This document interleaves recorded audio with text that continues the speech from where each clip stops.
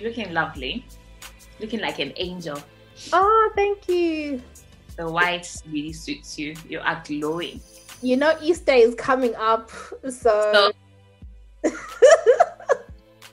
don't know, just celebrating the significant event. The thanking Judas. Someone tweeted that. Someone was like, Judas, thank you for the holiday, bro. I was like, yo, you people are wild, man.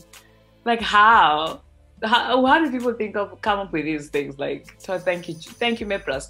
Thank you, Judas, for your holiday, Mebras. I was like, hey, guys, thank you for denying him, for selling him. Actually, that was Peter, wasn't it? It was for selling him for how many lots? 12 pieces of silver. 12 pieces of silver. Yeah. So no, that's cool. That's cool. What else has been happening? How's work? But I can't believe it's April. I know, right? It's like, where is time going?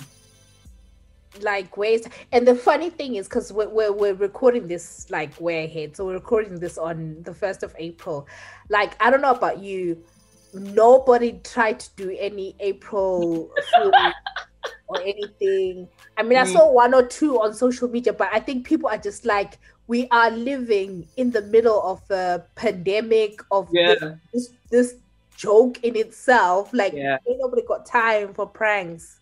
Nah, ain't nobody got time for that. Like, I didn't get any pranks either. Like, it was just, honestly, it was just like another day. People are fed up, and did you see, like, thank you to Garikai, who was tagging all of England and United Kingdom in Ontario's business. My nigga, what do we have to do with what's happening in Canada and in France? I think we are like, oh, you guys next. No, we don't accept that spirit of negativity. Exactly. We're not even entertaining that. We're meeting or socializing now with 2 households, 6 outdoors. This is progress. Exactly. Next month shops are opening, hairdressers are opening. So, watch us slay. Exactly. Listen, we've been in lockdown since December, guys. It's April now, and things will only open from the 12th. Like, a lot of things outdoor as well, not even indoor. So it's been a long time. But shout outs to everyone that's in Canada and in France, and we are thinking about you. Exactly, and hopefully, like, the vaccination rollout in your countries kind of accelerates. But yeah, I can't imagine. Like, it's so disheartening, sort of seeing that the third wave and people being locked down. Like, Thoughts and prayers indeed. Yeah. So, guys, for those listening to us for the first time, what happened? Welcome to Gellen's Guys podcast with me, Natasha. And Xoli. I sometimes go by Nat. Sometimes go by Michelle. Sorry, did you see there was a little bit of a technical glitch there? I thought I'd lost you. Oh, no. Okay. No, that's fine. I saw that. Mm-hmm. Oh, okay. So, it's been a crazy week already. We've had a few conversations regarding the model that UK is in terms of, being the model, what do they call it? Model of that, how not racist they are, and how there is no institutional racism or structural racism. There's been a report that came out. When did it come out? Because it didn't come out yesterday. It came out at 11. Was it yesterday? Yeah, the 31st of March. So we have had a few, I don't know, because I think you probably explained it a little bit better in regards to what the document is and how it pertains to us. But it's raised quite a lot of uproar. It's been numerous discussions that have been had post this report. So do you want to maybe just tell us a little bit more about that? Yeah. So like some of you may have seen on social media, like if you're in the UK, I'm sure you've kind of seen this. So just to kind of give this is the to give background context. So on the back of the Black Lives Matter protest, and the protest that happened last summer following the death of George Floyd, where there was sort of like a global awakening, and suddenly everyone woke up and was like, "Oh my God, this is dreadful. We need to do something." Off the back of that, and in the UK, you know, issues were being highlighted. We had the report that showed that there were, you know, disparities in terms of who COVID was impacting, particularly Black, Asian, minority ethnic people, for a number of reasons, socioeconomic, you know, the jobs that people have, but they were just disproportionately being affected by COVID. So off the back of that, the UK government appointed an independent set of commissioners to look into racial equality and racial issues and racial disparities in the UK, right? So I think it's important to kind of make that clear, because, you know, social media only has so much character. So it's been reported as, you know, the UK government has said, but as a technicality, the UK government appointed, you know, a set of commissioners who include Dr. Tony Sewell. So that's why the report is called the Sewell Report, because he's the chief commissioner. And it's a 258-page document. I am so sad. I am on page 66 of 258. And essentially, there's a number of things that came out of the report, right? And the main thing has been that, paraphrasing here, but that the report has found that the UK is not institutionally racist, is not structurally racist, right? That is the key headline. Those who have been following UK news or have been in the UK for a long time will remember that following the death of Stephen Lawrence, there was a report on the Met Police, and yes, that report is the one that said, you know, the Met Police was institutionally racist. And I think from that time on, you know, that's when that tag has always been there, that, you know what, the racism is quite institutional and quite structural and embedded in every part of, you know, public office, police, our health services, exactly, and the like. So the report says that, and then the report has a set of recommendations for government. So there are 24 recommendations to government. Some of the recommendations include things like getting rid of the term BAME. So BAME stands for Black, Asian, Minority, Ethnic. So that is a term that has previously been used like in public policy, you know, when they're talking about certain groups. And one of the recommendations is, you know, get rid of that term. There's another recommendation, which is the funding of the Equalities and Human Rights Commission, which previously was, you know, had been really sort of like underfunded and had lost its sort of power. I don't know if you remember, like you'd always see Trevor Phillips and all that stuff, like the Equalities and Human Rights Commission used to always be a big thing, used to make a lot of noise previously, but now you hear nothing because it's literally been narrowed down in size and everything, right? And then the report goes on. So we've got the 24 set of recommendations, which, to be honest, like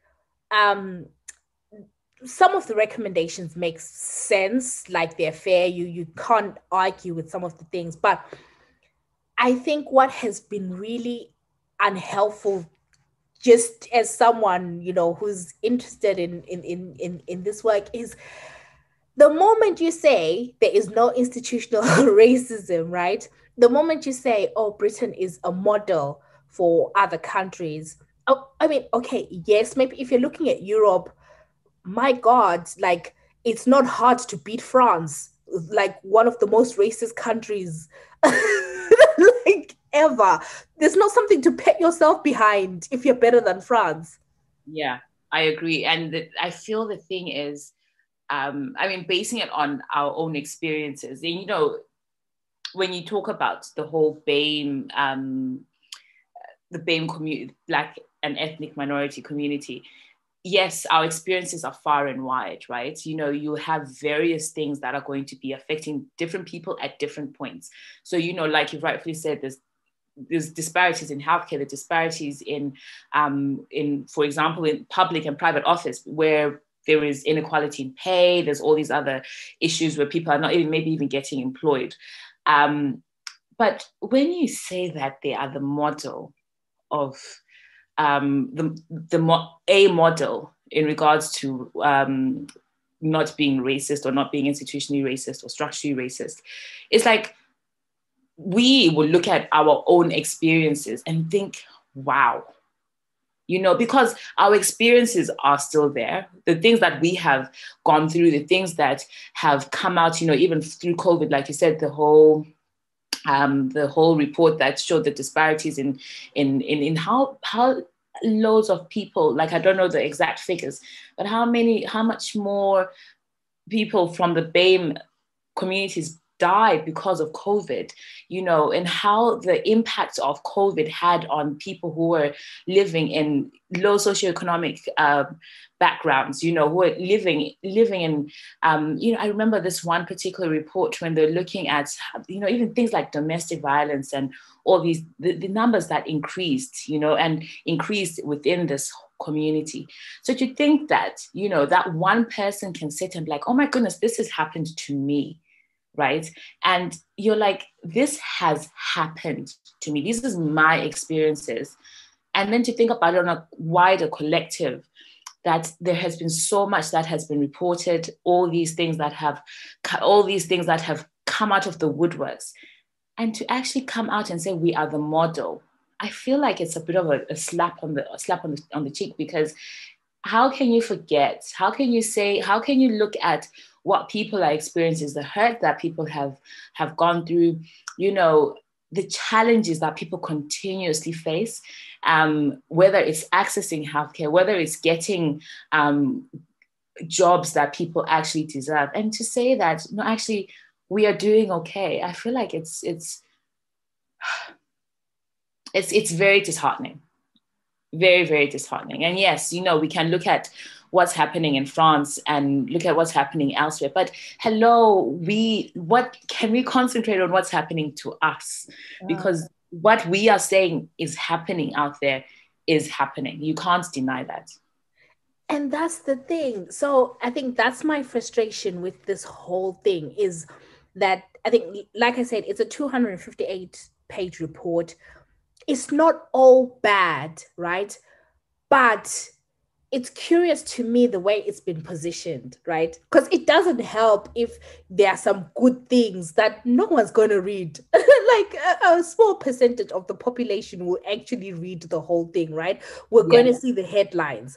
Mm-hmm. And the whole like, oh, it's not institutionally racist. That's not helpful, because there's a way that you could position the same thing, right? Mm-hmm. You could say, you know what? We've looked at the evidence. We've spoken to people. What we see is a country that is starting to address some of its, over the years, we are seeing that the structural issues are being challenged, and we encourage those further. Because first of all, right, let's start with the BAME term, right? I know that people they're really plausible arguments where people hate the term because they're like, oh, you're just lumping us together and you are bringing us together. Mm-hmm. Yes, we can talk about that. But if you think about why, right, I think the term again, we will never have a term that is right when you're trying to talk about people that are coming together who happen to be the victims of racism or more susceptible to experiencing racism, right? Because they are not white, right? Mm-hmm. But what the term does is, I think from a strategic point of view, it just brings people together so that we do that.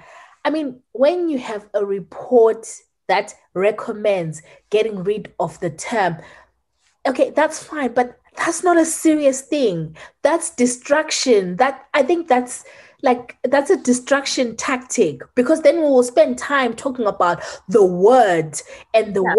How should people call? And then you're not taking action. Yeah. You're focused on the distraction and not action. Yeah, it's like a divide and conquer thing.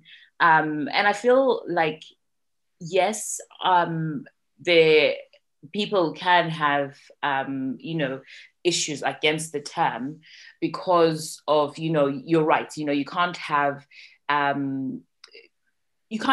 shared experiences of a community of people. So, it just doesn't cover Black people. It covers all ethnic minorities. And each and every person and each and every group is going to have their own issues that they feel are relevant to them. That being said, when you look, for example, at the COVID report, when it came as such a shock to us, because they put all those people who had been affected negatively by COVID in that report. And, because of that, you can then take action. But if you start, looking at groups separately, and I think this is unfortunately what's going to happen after this, is, you're going to start looking at, okay, so from Black people, this is the number. And you find that the numbers are not going to be, they're going to be shocking to us, because you're thinking, oh, that's another life. It's going to be shocking to a group of people, to some people. But when you have that collective experience, when you're looking at it from that level, when you're looking at it from a quantitative point of view, and which is why there's things like quantitative research, because they get all these figures, and then you then make recommendations, and you then make changes based on that. But if you're going to just split it and just like split hairs, I just feel like it's going to take us a lot longer to actually move forward. And you're right. By the time we actually agree on a term that suits everybody, and that we might never get to that point as well. We might never get to the point where we're like, oh, you know what? Actually, this is a term that we are all agreeing on. This is a term that we're all happy with. It might just be like, oh, you know what? Let each and every group keep to themselves. And I feel like that's the divide and conquer. I feel like we're more united under that umbrella of BAME, because even though you may, I'm just thinking about if one of the things that has come out over the last few months, or in the last few years, and we spoke about things like diversity and inclusion, is that all these groups, and yes, we can argue, we can shout and say, what exactly is the point of this? Is it just a tick box exercise? But I think when these groups sit down and actually address certain issues, when you have got somebody from Afro-Caribbean community, you have somebody from the Filipino community, you have somebody from Africa, then you have Black, British, you have all those people together. You can then put your heads together, put your ideas together, and then again make recommendations. But if we can't even sit down as a group, then we are literally going to take forever to move forward with the issues that are pertinent to us. Yes, you're so right. And the other thing, this about on the divide and conquer thing, because another thing, so the report talks about how sort of like Black Africans are performing better. And then it even looks at when you break it down, boys versus girls, that Black Caribbean and white working class British kids perform sort of lower than Black African. So there's this whole thing about, you know what, they're doing well, and the pay disparity is sort of narrowing. And I was listening to one of the commissioners who was saying, "Oh, talking about institutional racism, it's a lazy way of looking at it, because there are some other issues like gender, sorry, not gender, but like geography, location." And then, oh my God, then they start doing this thing where it's going down the whole model minority route, right? Uguti, like, oh, look at these newer immigrant groups, these newer African immigrant groups whose kids are excelling. The model African groups. Whose kids are excelling, and what. And if we are not careful, it then leads us back into the whole like, oh, Caribbean versus Africans. Oh, look at Chinese people versus Black people. And then it divides us further. And I thought that was just so. And then actually, the report actually talks about absent fathers. That's when I said, yo. I was like, wow. I said, yeah, like all the dog whistle terms, right? It's not, these people look it, some of them are lazy because some of them are doing well, some of them, the fathers are not in the home. This is why, this is hair. What? Like, so unhelpful. And honestly, like, reading that, I was just like, if I were Black Caribbean, I would feel so hard done by. But by just not just this report, but we've had Windrush, the Windrush scandal, and all that. And it made me then think of the whole the conversation that we had about the illusion of inclusion previously. Yeah. Right. Yeah, because it's like it's a whole piece, isn't it? And I think there's just, as you go on, there's just all these traces of, really trying to almost break down, like, look how you're looking at in like people's families. That absent fathers are mostly present in, unfortunately, it's in Black communities, but to bring that into a report about, about race, like how is that even relevant in regards to, I don't know. I mean, I get it, because like, they're talking about performance, and probably if you've got a stable environment, if you're living in like, location, the geography of where you are, you've got better catchment areas for schools and all that. But I don't know. It's just very disheartening, because when we spoke about the whole illusion of inclusion and about how, we are bringing up children in this country who feel like they are a part of the country, and then it turns around when they're a lot older, or even when they're younger, how actually you're not one of us, and this is something that is pertinent, especially when places for university. When you're going to university, when you look at your surname and you don't fit, look at your name, you don't. It's not a name that is known or whatever it is. And it's the same thing when you're looking at job applications, and one of the things that came out from the last few, posts, I don't know if it was made or if it's been going on a lot longer and we maybe didn't know about it, but that whole unconscious bias. So I remember in my old job, they were looking at ways in which to not, when you're getting CVs, not having the name show or whatever it is, so that whoever's looking or reviewing the CVs can just make an assessment or based on the person's qualities and not because of where they are from. But all these things are just literally linked into that. And I feel this has almost squashed all the work that has been done previously.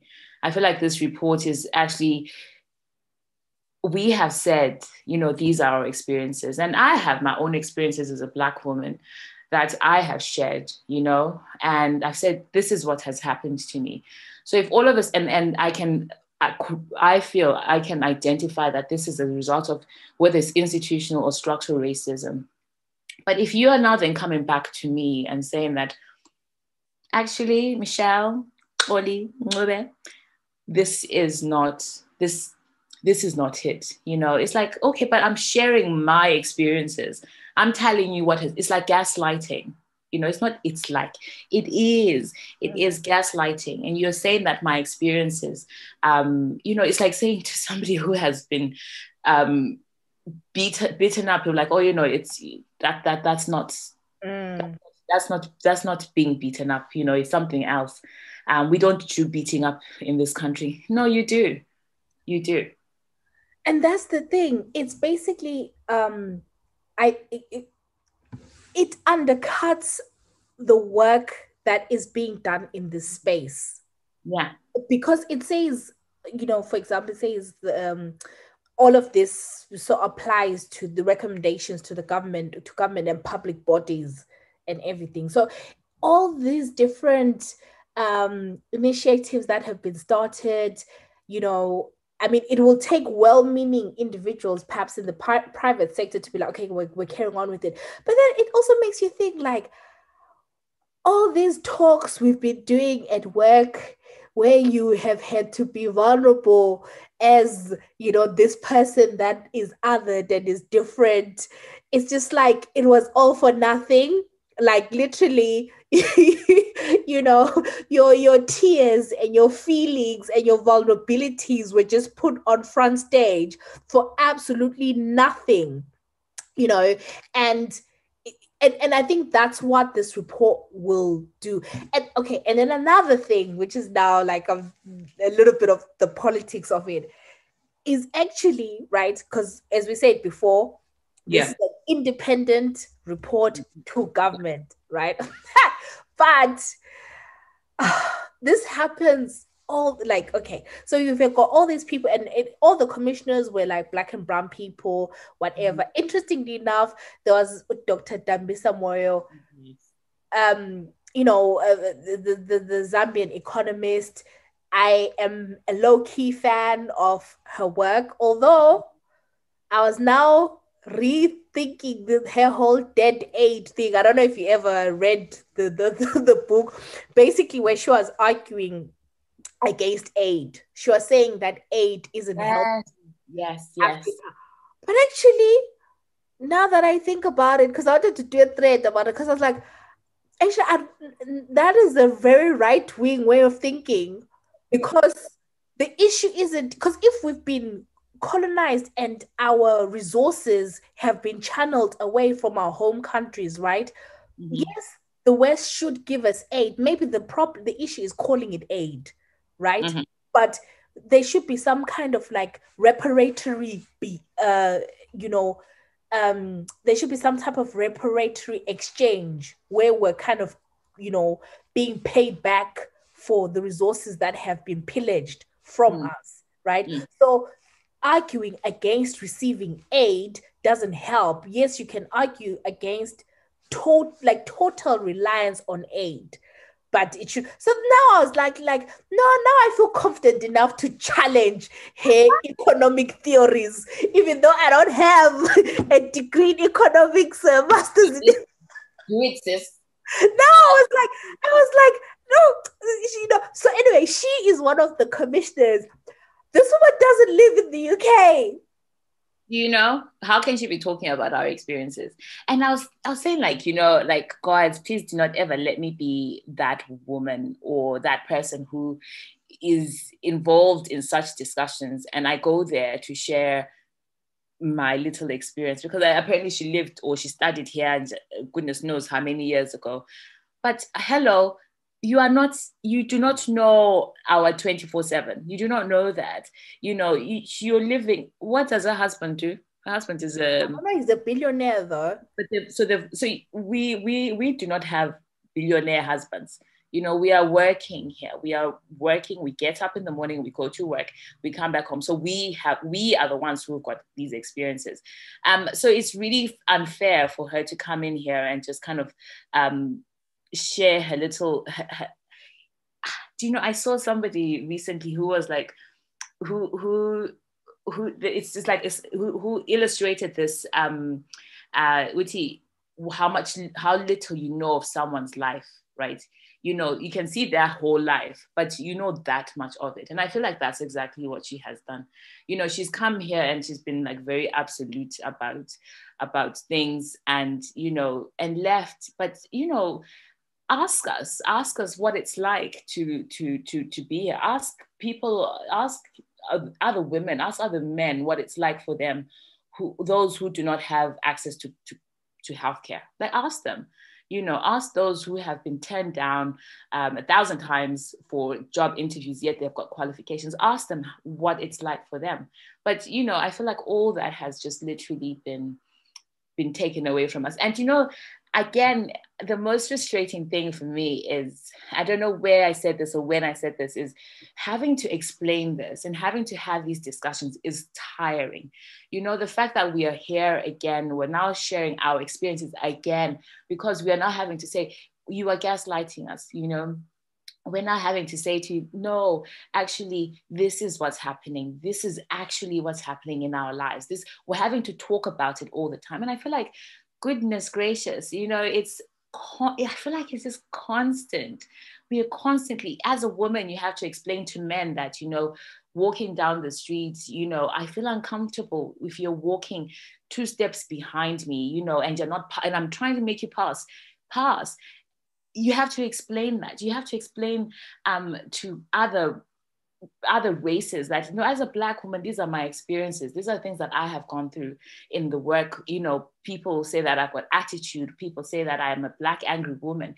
We have to explain that. We have to explain again to people who live here that, you know, no, actually in Africa, things are not like this. We don't come up from grass huts. We live in proper houses. We've got, you know, bigger yards than most of y'all. But it's just that constant having to explain. It's like when Meghan, the whole Meghan issue as well, like we're now talking about from a woman's perspective, you know, when do we get a rest? When do we get a rest? Listen, there is no rest. But another thing that I kind of then wanted to sort of touch on the whole model minority sort of thing, and is that I do think that sometimes, okay, how can I put it? Like, newer immigrant groups, you know, we come in and actually we benefit from a lot of work that, you know, maybe the Caribbeans have done, a lot of fights that they've done to improve labor laws and strengthen, you know, stuff. So we benefit from that. But then, how can I put it? Sometimes we are not, we don't help, and we are more susceptible to be used as a tool to further to further some of these structural gaps and to further supremacy, because we don't understand the context. So we don't take the time to really understand the history and the background. So I'll give you an example. Like when I came, and I'm sure like maybe similar to you, hand on heart, it took me a while to really be like, oh, there's racism. Not because it was not there, right? But my sort of like interactions, like, you know, like how people here, like, how can I say? I feel like sometimes there's this like stiff upper lip and everything. Like everyone will always be polite and they will smile at you. But they'll quickly, like, as soon as you go, they quickly like stop smiling. But if you don't know these things, right, you'll be like, oh, these people are nice. And then it took me actually starting to like work and go into institutions to be like, oh, but at face value, it was just like, oh, I don't know if you share that, if that makes sense. Like it's but now there's certain things, right? Like if you don't know, you may not even think it's racist, but when you now look, you're like, oh, it is. I'm not sure if I'm making sense. And it's because you're not familiar with the culture and with the environment. And so sometimes you could it then can turn into the whole like, oh, but these Black British people, why they're always complaining, or why these Black Caribbeans always complaining. But it's because they have been here longer and they know the play, like they know the game, right? I don't know if I'm sort of making sense. And sometimes, sorry, I was just last thing. And sometimes in that naive, because even if you look at some of the people that say some of the more harmful things, right? I think even before we talked about this minister who came out and was like, this government does not support critical race theory. A lot of them are from African parents, and a lot of them actually moved to moved to the UK young. And that's why I was just like, what you were saying, like, oh, you know what, you really need to be careful, because sometimes you can go into these things and you need to be careful about the scope of what you can contribute to those things.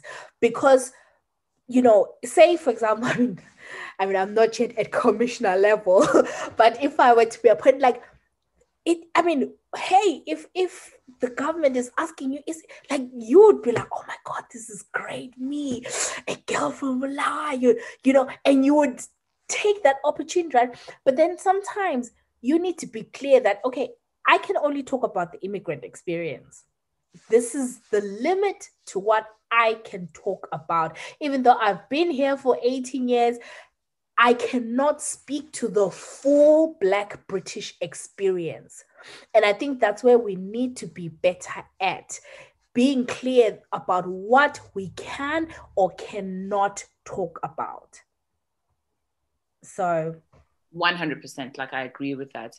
And again, I was it last week or whatever it was, when we were talking about being absolute about things, in that you cannot come up and speak for, you cannot come up and speak for all Black women. You can come up and share your experiences as a Black woman.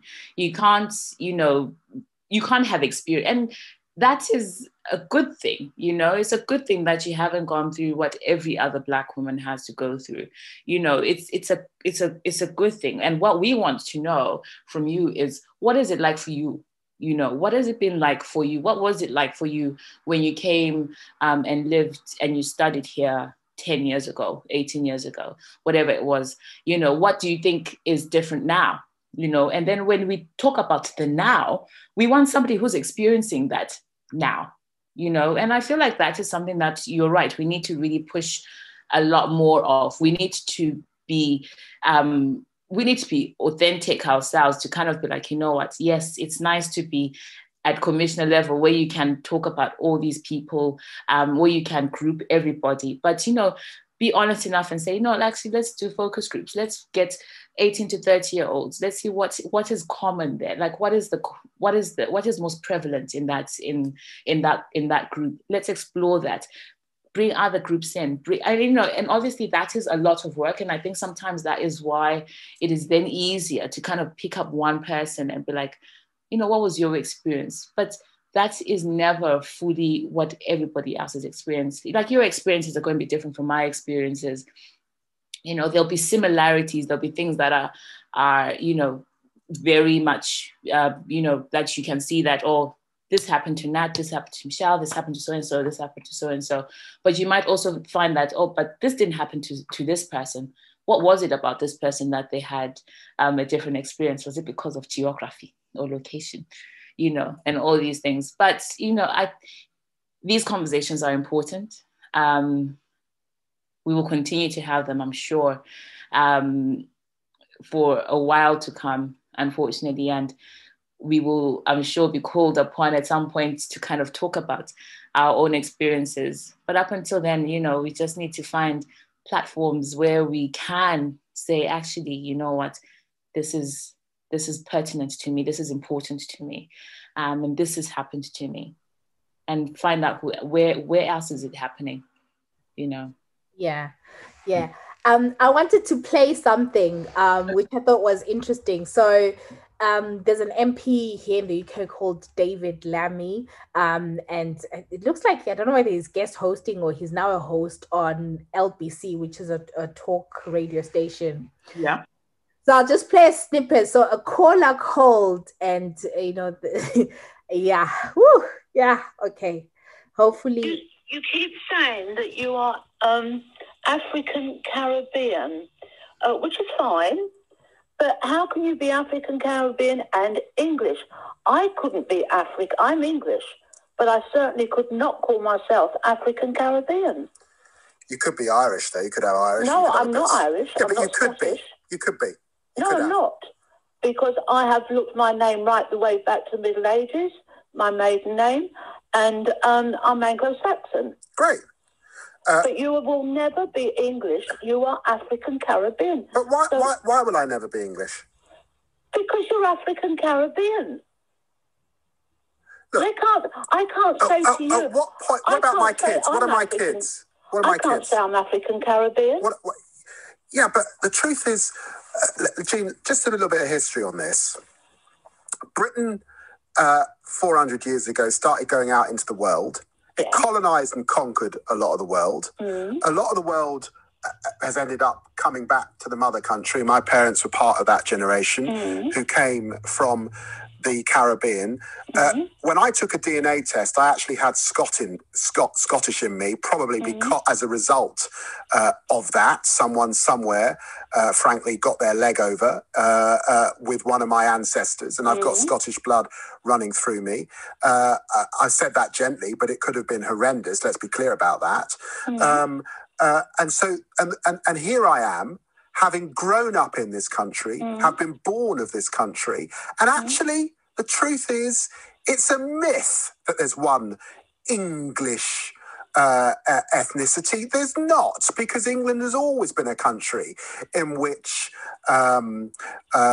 Huguenots, Danes, all sorts of people have passed through. So when you say you are English, I'm not saying that doesn't mean something to you and matter hugely. It does. Because there are probably, as you put it, years and years. And I'll stop it there. So they kind of went back and forth. I don't think they agreed. And man, so on this, right, I think if David Lammy thinks he's English, right? It's whatever he says he is. Yeah, nobody should take that away from him. No.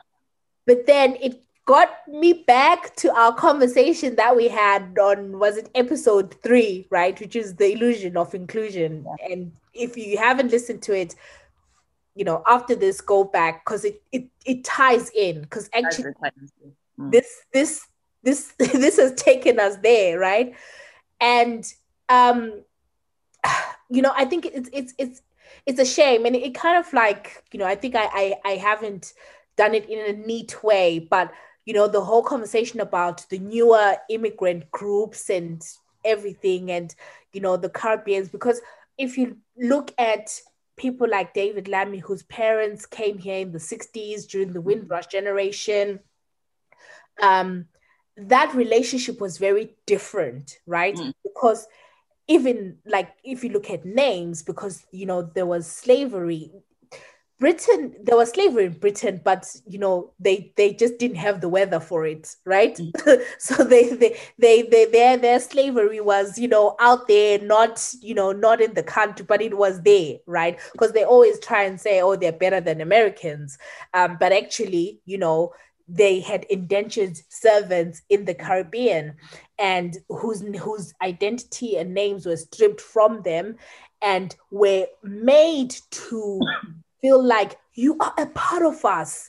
You are us. This is the motherland. Like, their relationship, I think, was very different to Africans. I think it was a very different relationship to Africans. So even coming here, it was just like, yeah, you're coming home and everything, which is why we got the Windrush scandal. Because of course, why wouldn't you have that when people feel comfortable that this is home, right? Mm-hmm. Whereas Tina, I don't know people who I don't know Africans who don't have passports, because we are already on site.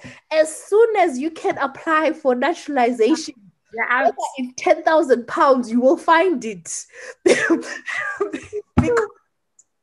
because you can't. Immigration makes a lot of money through the whole process of immigration. So yeah, for sure. Exactly. And then now you get to this point, right, where for a long time everyone is like, oh, the whole we're colorblind, and yes, of course you're English, you're fine. And then imagine, I mean, this doesn't apply to me. I was not born here, right? So I'm very much still in touch with my Zimbabweanness, right? But actually, I'm thinking of like my younger cousins and stuff who were born here. I think if I were to ask them, are you English? They'll say yes. No. They wouldn't? No. That's good. Not Ole, like they wouldn't, like these 16, because I think we are still very much in touch with home. I mean, would you allow your children born here to think they're English? Absolutely not. Exactly. Right. No. A lot of, exactly. You're British, yes, but you are. But culturally, your culture is exactly right. Similarly, like if I have kids, there's no way I'm making them believe they're English. Only to be told later on, actually. No, I think there's definitely a conversation around that. And I don't know if we are speaking about it so passionately because we are so, there's that element of preserving culture. You want to preserve where we come from, who we are, and you want that to be passed on to the next generation. But it'll be interesting to hear from others, from other mothers, for example, or soon to be mothers or fathers, whatever it is. What do you guys think? What are you saying to your kids when they're growing up?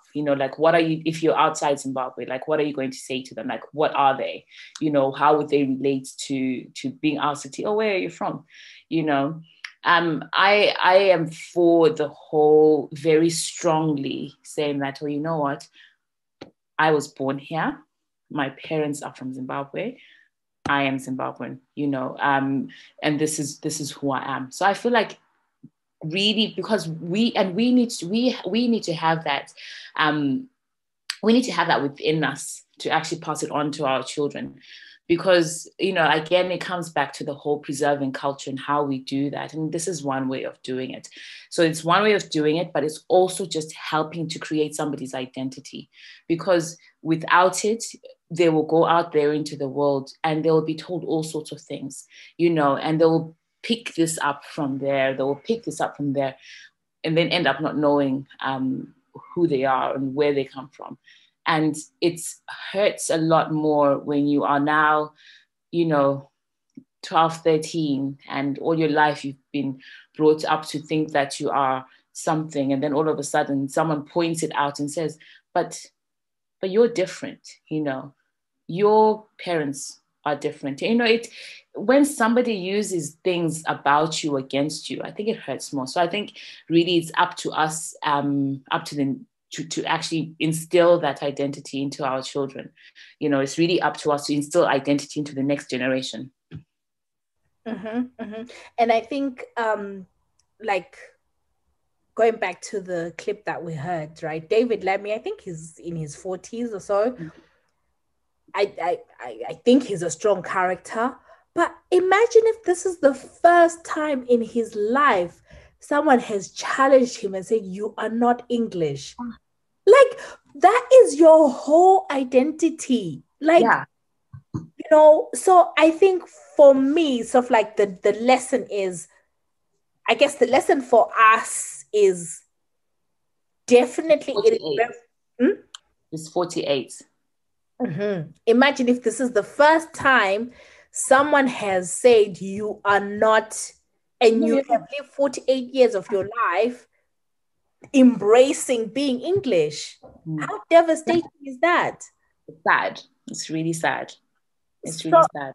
Yeah, so I'm saying that I think the lesson for us is going back to the illusion of inclusion is, as you say, the importance of keeping ties with our cultural origins, not just for us, for the next generation, for the kids coming up, because it is very important for them at some point to be able to opt out of the dominant culture where they are, especially if we're going to be raising kids outside of Zim. I think another thing is the understanding piece, right? I think we need to understand other immigrant communities and not get into the trap of pitting communities against each other, you know, saying, oh, you know, Caribbean people are like this, or without understanding the history, without understanding the context. It is not helpful at all. Yeah. So I think for me, it's just like, ooh, and I'll be interested also to hear from these people that were born here. You know, like, because if you're born in 2000, you're 21 now, right? You're listening to the pod. Yeah, absolutely. Absolutely. Yeah, it'll be interesting. Just be interesting to hear different perspectives. And we speak so passionately about this because it's stuff that affects us. And we're not saying that everybody out there every white person is a racist, but we're saying that we need to acknowledge that there are some instances where there is a lot of injustices that occur to... Can we still even use that term, to the BAME community? Yeah, and the thing is, because it's about addressing just the structural things. You know, there's a number of interventions that can happen, and the interventions happen when you have people in positions that reflect the societies and reflect the market that you serve, right? So then that's the only way to kind of get rid of it. But I just think, like, for us as immigrants, it's just like, whew, where do you call home? I mean, I was just looking for that. It's a question that we ask all the time, isn't it? It's like, you know, I mean, people in Canada are not going to care about what we, not that they're not going to care, but it's not going to touch them as much as us, because we're here living this, and where we are questioning, where is home? You know, we came here not out of free will. You know, it's not that we were forced, but it was because of the situation that was back home. And now that we are here, you know, we acknowledge that we have got access to healthcare, we've got access to things that maybe if I was in Zimbabwe, I wouldn't necessarily have the money to go in and do. But it's like, I guess the people in Zimbabwe can also be like, can't you have our problems? Yes, we do. We're trying to make a home here. We're trying to, we are trying, but these are the issues that we are facing. So sometimes when we do question, where is home? It's also about, we know that having stepped out of Zim and tried trying to make things work in another country. It's an attempt, isn't it? We're just trying. Siyazama. That's the 6'8". Before they wild out on something. Yeah. But no. Interesting conversation. And like I said, it's a detailed report, but it almost doesn't matter when like the headlines are not helpful, you know. And it just feels like it takes it's a lot of undoing. But you know what? We should take heart, just continue. I think just be pragmatic about, everything that's happening. Oh, one more thing. One more thing.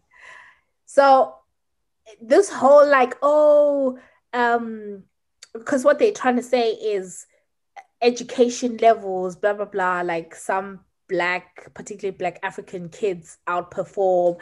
And then they're saying that, like in terms of getting a job, it's the same. But then the issue is okay, yes, you can get the job, but the progression. Like let's not even start that discussion. Let's not, because it's your guys. The progression. You know that video of umuntu abebizi esihlale eqaba ethi move on something else. And you're busy cooking. Ugcina futhi usuchaya izandla sethi yo guys, no, it's and it's not saying that we do not progress, because we do. Here we are. We can look back and be like, okay, so these are the things that I've done. But it's also just acknowledging that some things do not come as they should for others. Which one are other people who come into departments, trainer, manager, and yet you've been there. You see that happening a lot. Yep. Like I tell you, like I'm going to say this in Ndebele, lest somebody hears. It's like ngahamba to another site, and ngahlangana lo muntu omnyama ongumZimbabwean, umongikazi as well. And she was saying to me, she was like, oh, you know what, I'm so proud of you, because I know it's not easy. She was like, talking about her own situation. Like umuntu who's now in her late 40s, going to 50s. Esithi khona like enjoy like kathethi khona apha lapha engisebenza khona sengatrain abantu abayi-2 lokho benje no when awukho ready for the next position, so she's still there doing the same thing. But these are the struggles that not one, not two, but a lot of people actually go through, and you find that it's in various departments, various industries as well. It's the same story, but we move. But Xoli, thank you so much. But yeah, guys, let us know. Let us know what you think. UK guys, if you're in the UK, let us know what you think. Even if you're not, like, let's hear your thoughts. Interested in hearing, how you're raising your kids, or if you happen to be one of those kids that's was born here, like how do you identify, like, or not even just in the UK, wherever, like how do you identify? Yeah. Awesome. That is it. Where can people find you on the social media? On Twitter. At Malaika Diva on Twitter. How about Instagram? At Galen Skies. YouTube. Galen Skies. So guys, this is where you can follow us. Instagram. So you said Instagram. Facebook. Galen Skies podcast. What else did I miss? I think that's it. Also, you can send us emails, dilemmas, which we're looking to do an episode in the coming future. So if you've got any dilemmas that you want us to read out and help solve, you can send us an email at mygalenskies@gmail.com. Awesome. And buy us a coffee. Oh, and join us on Patreon. Yes, join us on Patreon, patreon.com, Galen Skies. You'll get exclusive content and all that stuff, additional episodes per month. But, if you'd rather, not do the monthly commitment, you can buy us some coffee just to keep us going. Yeah. And that way, and you still get access to all the other episodes that we can put out as well. Yes. All right, Scully. Bye. Bye.